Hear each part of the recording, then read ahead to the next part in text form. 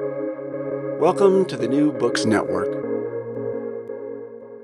For all of the talk of it being a peaceful country with no aggressive intentions, China has behaved like most other rising imperial powers, spending lots of money on its military. But what do we know of that military, how it's used, and what it might be asked to do?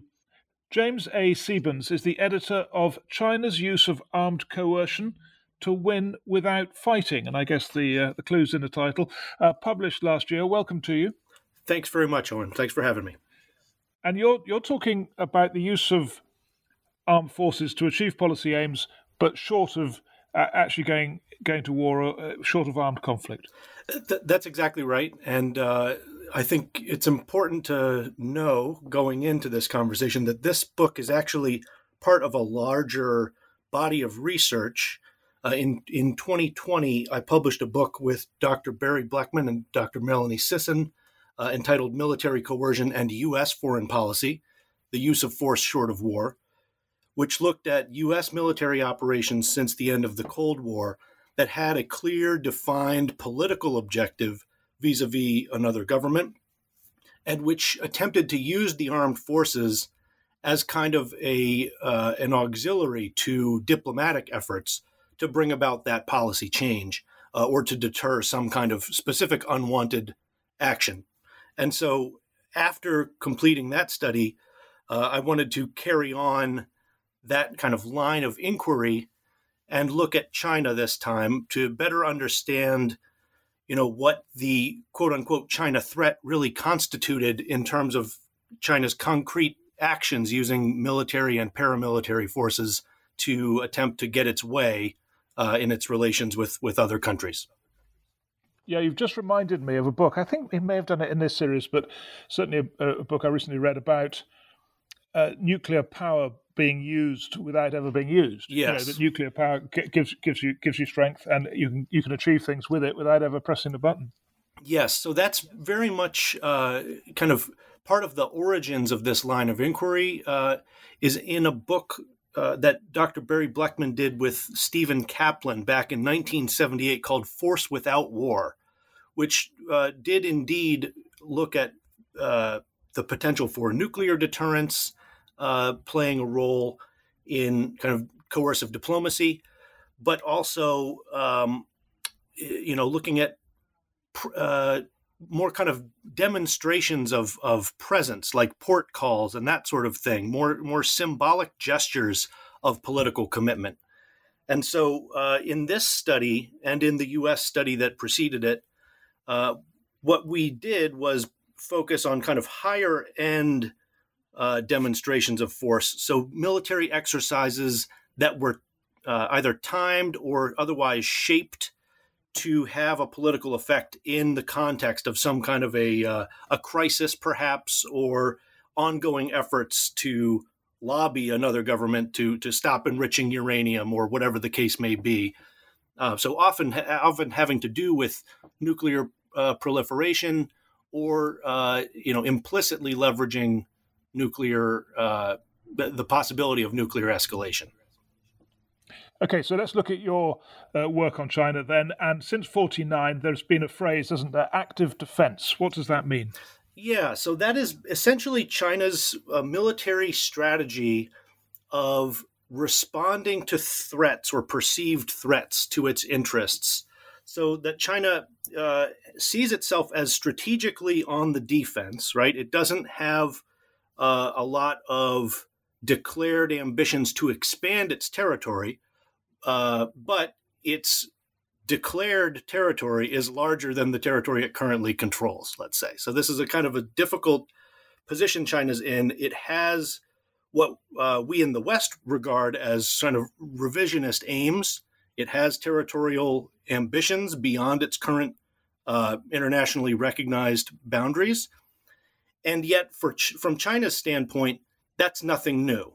This is consistent with the territorial claims that the Republic of China asserted for most of the 20th century. And China also references kind of traditional rights and influence in its surrounding geography.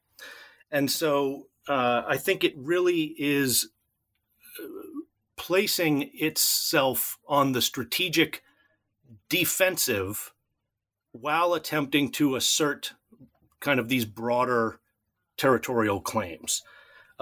So active defense is China's use of its military to respond in a kind of proactive manner to perceived threats to its national interests, especially territorial claims. Before we talk about those territorial claims in detail, each one, let me just ask you to explain how you went about your research, because you've built up a database or a data set Yes. of various military operations. Just talk us through that. Sure. No, so that's a good place to start. First, I want to talk about the term coercion, because I understand it, admittedly carries a negative connotation, but both the United States and China regularly use the term to criticize one another while sort of denying that they themselves do it. But both defense establishments clearly think in the terms that political scientists, at least, would describe as coercion. So for scholars like me, coercion is just the correct term for describing the concepts of deterrence, which is preventing something from happening or dissuading an opponent from taking an action, and compellence, which is persuading the target actor to take some specified action. And so because deterrence is designed to prevent actions that might lead to war, and compellence is often designed to achieve some kind of political objective without resorting to war, many of these efforts are described as part of what is called the gray zone, below the threshold of conventional armed conflict. So they involve implicit threats of force and sometimes the limited use of force, but they're designed to avoid escalation to kind of a conventional armed conflict. So my work is largely focused on explaining how and why and to what effect these efforts have been undertaken.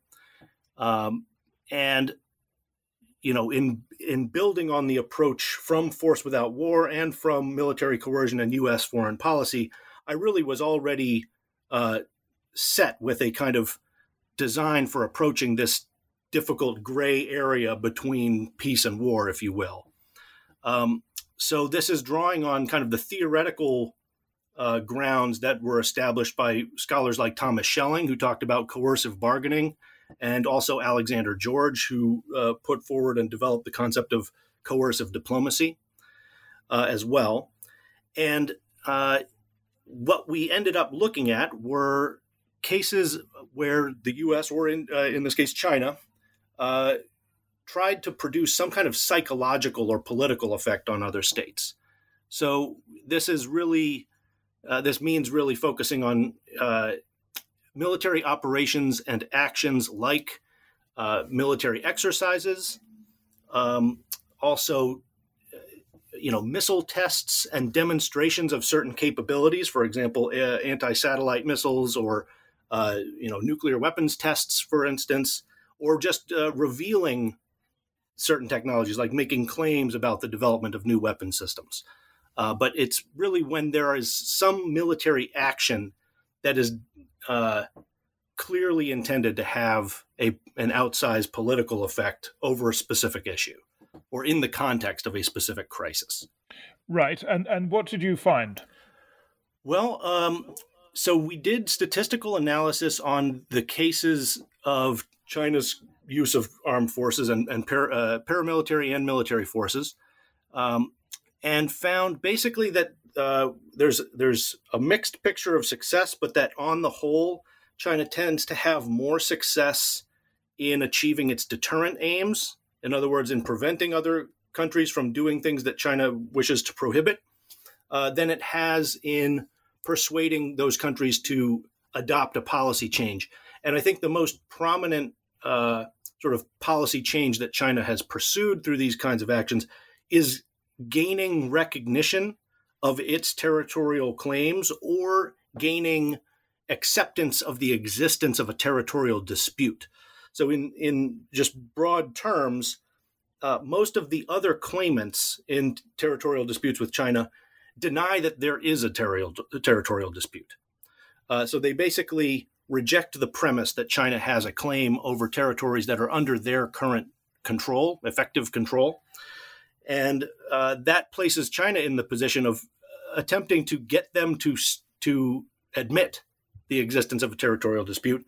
And it often does that by conducting regular patrols, for example, within those disputed areas in order to attempt to break the effective or uncontested control of those areas.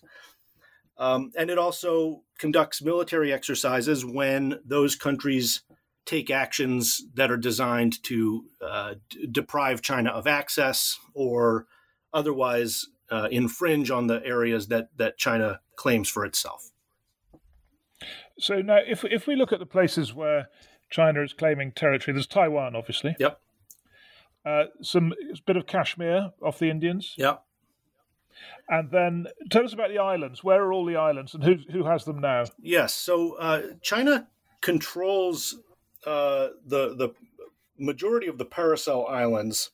There are competing claims from Vietnam there, but the Spratlys, I think, are the most contested kind of island chain or cluster of low tide elevation features. And those are claimed by a number of countries, including U.S. treaty ally, the Philippines, as well as Vietnam, Malaysia, etc. So there are, 4 or 5 parties involved in many of these disputes. China, it's not just a bilateral problem between China and its smaller Southeast Asian neighbors. Those countries are also contesting those territories with one another. Now, I think the critical issue is that under international law, many of those features do not constitute territory and therefore are not entitled to territorial waters. China has put forward kind of a theory of UNCLOS in which it can just draw a straight line from Hainan Island out through the Paracels and out around the Spratlys. And this is the famous 9-dash line in the South China Sea, within which China says it has jurisdictional rights, essentially. And that's because it defines those features that it claims as territorial features, which they basically don't meet the objective criteria under international law for territorial features. So that's kind of the underlying legal issue in play here. And you mentioned Vietnam, Philippines, Japan also, right? So with the Senkaku Diaoyu Islands, yes. So there are these kind of uninhabited islands that are east of Taiwan a ways, and they are among the southernmost territories of the Japanese islands. And China and Taiwan both assert that they are Chinese territory, but there's evidence to suggest that the possibility of oil and gas reserves near there has really motivated renewed interest among China and Taiwan about those features. Nonetheless, that's a good example of a place where China is attempting to compel Japan to admit the existence of a territorial dispute. Japan says there is no such dispute, and that the territory is firmly in Japanese control or administration. In 2012, there was what is often referred to as the nationalization crisis, when Japan basically took the step of nationalizing or bringing those islands under direct Japanese administration. They had previously been privately owned, and China basically responded to that as though its sovereignty had been violated and said that Japan had taken illegal steps to encroach on China's sovereignty.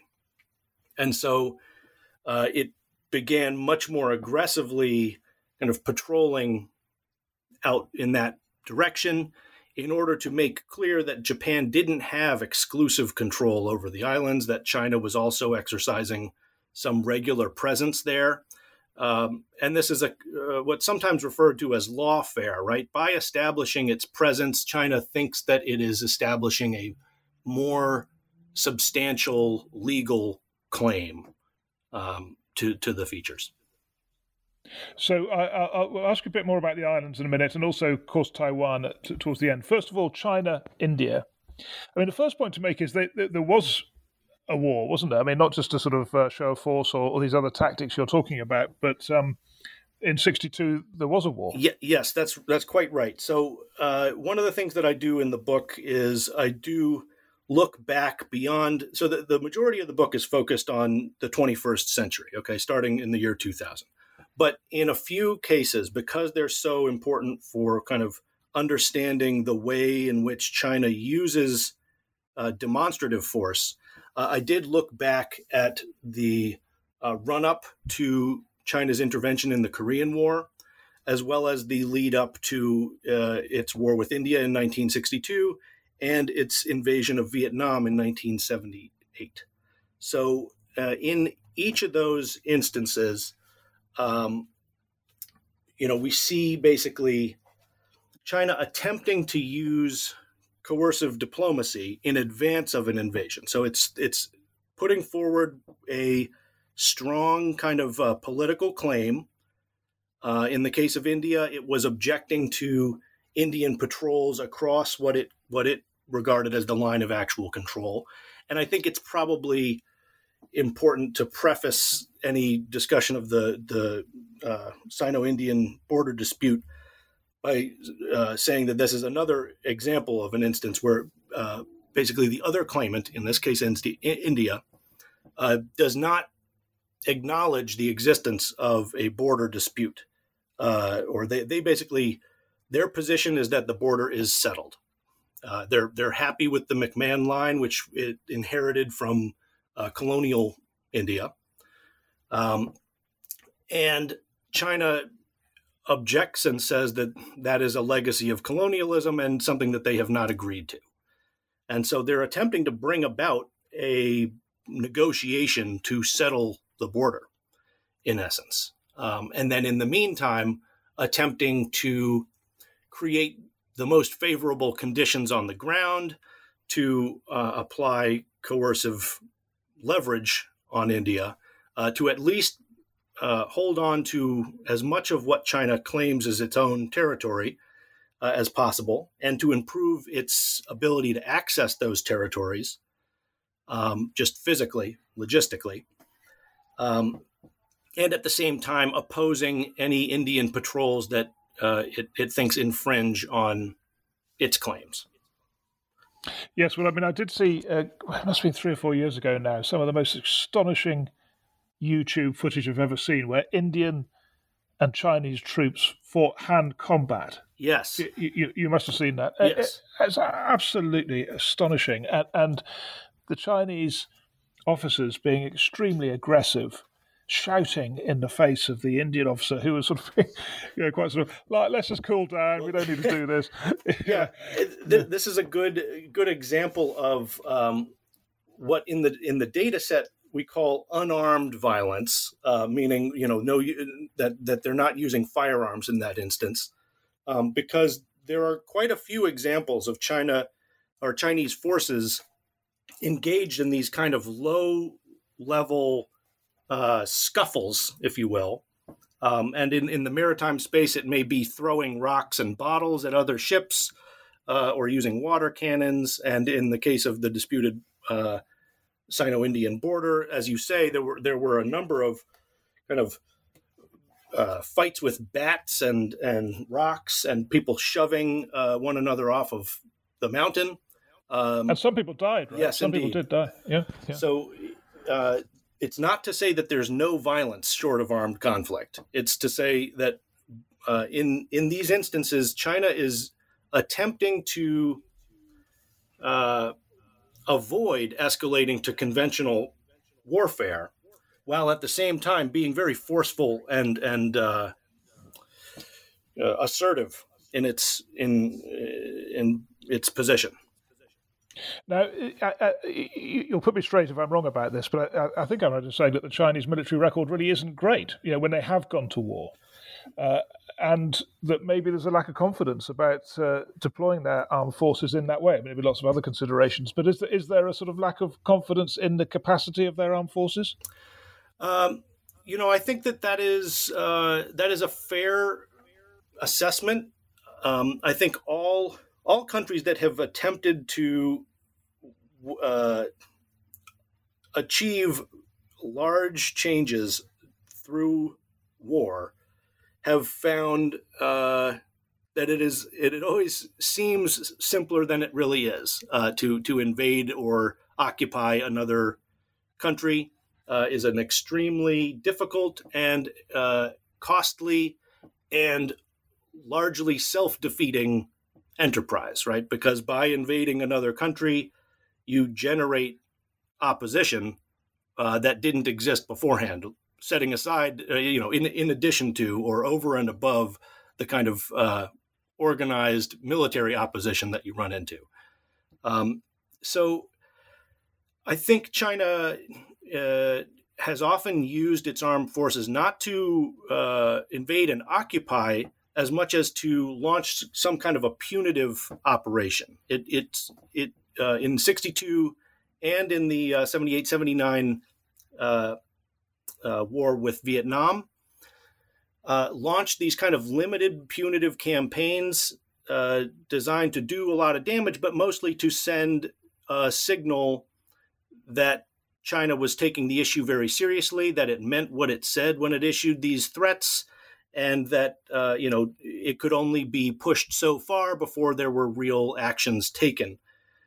So in a sense, and I think this is a high level takeaway from the study, China consciously tries to craft a reputation for having resolve around these political issues, and one of the ways that you demonstrate resolve is by taking limited military actions to prove how seriously you take these issues. But to your point, I mean, the China's experience in Vietnam, for example, was fairly disastrous for them. They expected a kind of swift, easy victory and met stiff opposition. Now, it was not a pleasant experience for Vietnam either, but I think you're right that China may have developed, similar to the United States after the Vietnam experience, developed a kind of self-doubt about the utility of major military operations and their ability to deliver political results swiftly. Okay, I'm going to ask you about the islands now. I think the question to ask you is, we see this, as you say, low-level aggressive activity across quite a large area. Do you think that will ever turn into open conflict, or do you think it just goes on like this? It's that's a key question, and calls for speculation, let's say. But I will also. It's my impression that China is attempting to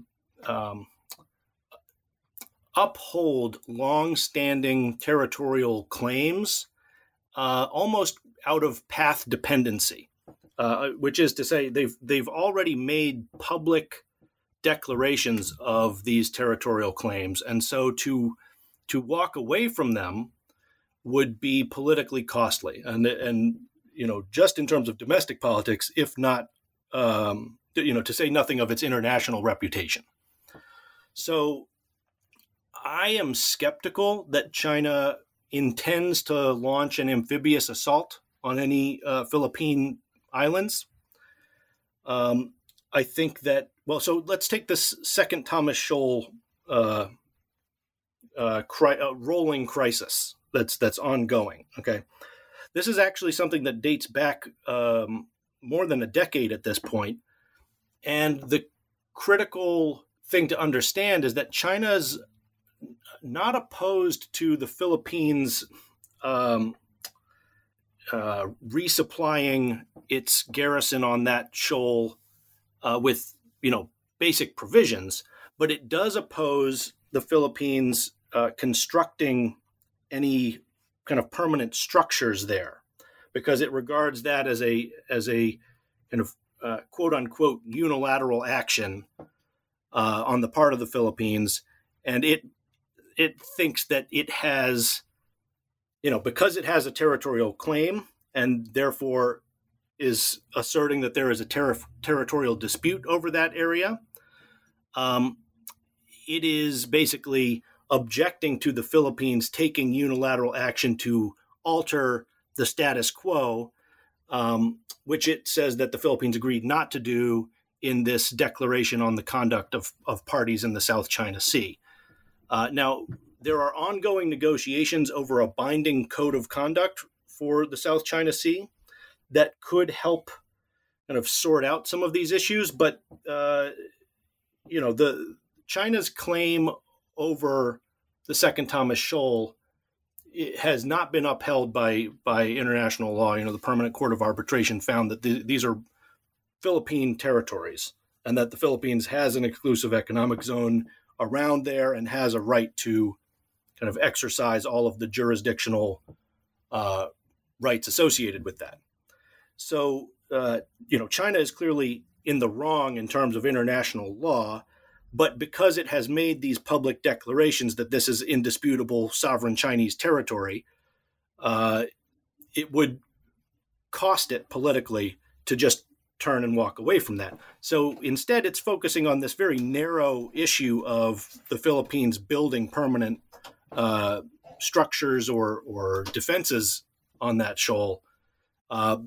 I don't think that it's likely China will seek to displace or somehow occupy those features militarily.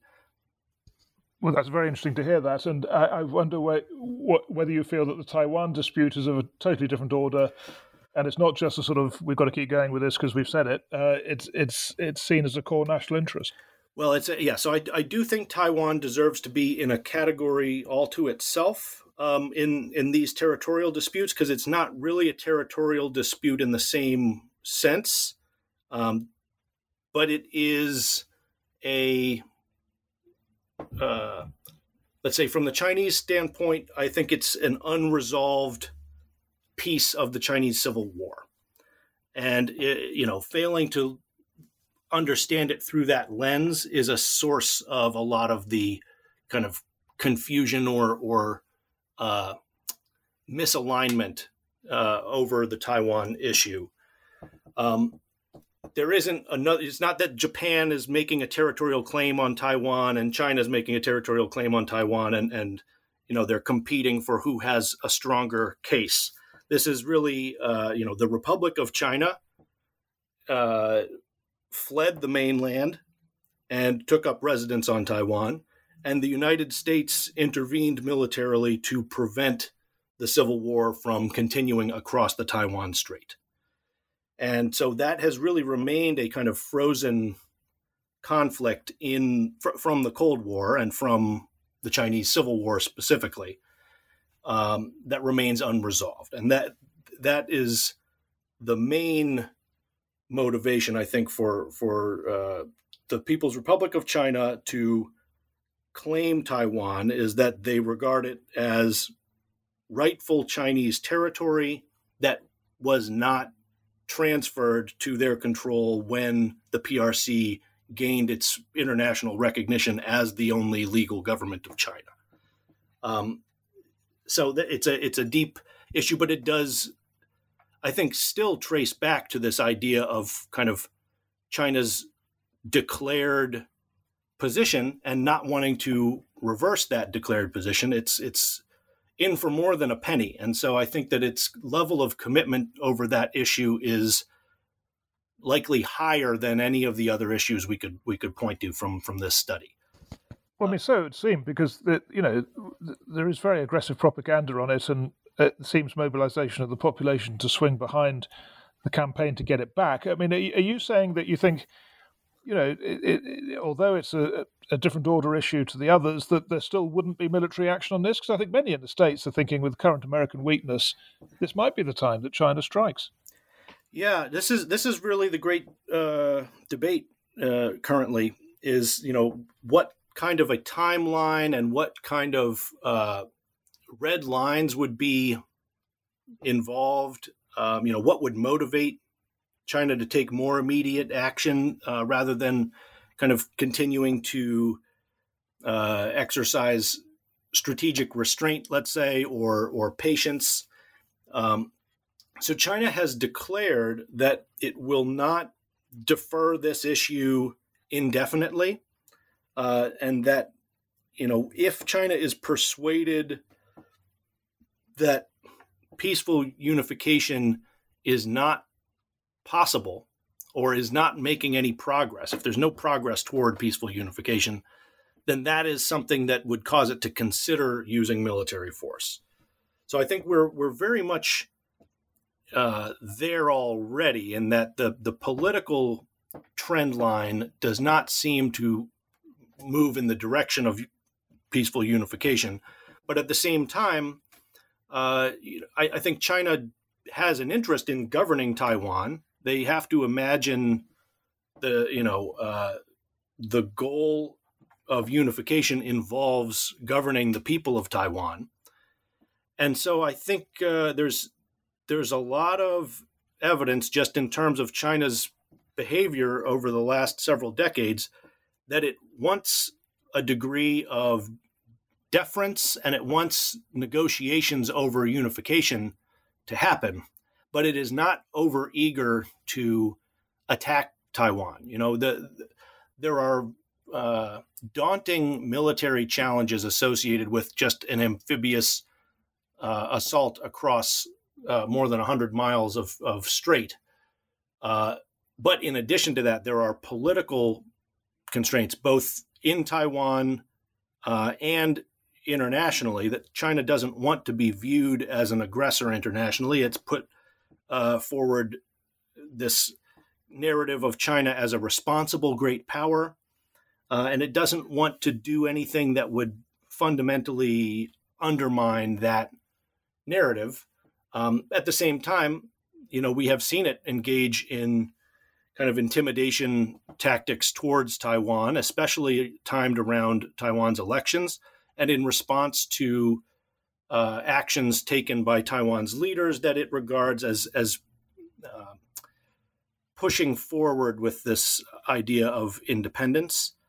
We have a case study focusing on the 95-96 Taiwan Strait crisis, often referred to as the third Taiwan Strait crisis, and also this incident, which I think is extremely significant, in 1999, when Taiwan's president referred to relations with China as state-to-state relations, indicating that China and Taiwan were two different states, or nation-to-nation relations, in which there are two different nations. And that is basically the core of the issue for China. I think it is willing to tolerate most arrangements so long as Taiwan is a part of China in a formal or informal sense.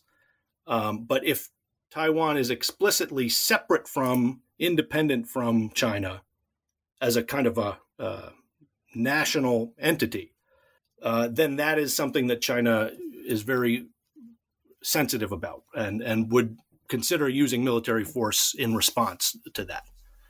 So that is the situation. I think that is one of the most dangerous situations on Earth. Right, exactly. So, and then, I mean, if it happened, of course, there'd be the US response. And it takes me on to my last question to you, which is, I think there's a sense. I don't know whether you think American policymakers have this sense, but I think people looking on the situation from around the world would think that if China and the US ended up in conflict and the Chinese decided to use cyber attacks and to disrupt the American internet and all the communications in the country, they'd probably be better at it than the Americans would be doing it to the Chinese.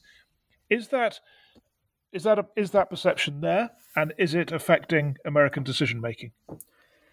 This is another tough question, but I guess that's your job. So I think the key thing to understand about cyber when it comes to China is that China does regard cyber warfare as having the potential for kind of strategic level deterrence, which is to say that it believes that by creating a sufficient level of doubt or concern among U.S. policymakers that China would be able to do damage to the U.S. homeland using cyber capabilities, it can have a similar kind of deterrent effect as something like nuclear threats, for example, would have. So whether or not it is having that effect, I am not really in a position to say what the administration's thinking about, the level of deterrence that China's cyber capabilities can afford it. But what I will say is that China is seeking to establish a credible threat of disrupting or damaging U.S. national interests. And this is, perhaps too fine a point to make, but I'll try anyways. There's a meaningful difference to some theorists, let's say, between the United States' strategic interests, meaning its interests around the world and partners and allies, and the threats to its forces based forward, and threats to the U.S. homeland. And that threats to the homeland are perceived to be specially costly for America's political leadership. So if China is able to credibly threaten the U.S. homeland in any meaningful way, that's something that may have a more significant impact on kind of the risk calculations of U.S. political leaders. Well, look, thank you very much for taking us through this, increasingly important issue, I suppose. We all have to worry about it, don't we, in the West anyway. So thank you very much for explaining it to us. No, it's my great pleasure, and happy to talk more about the book anytime.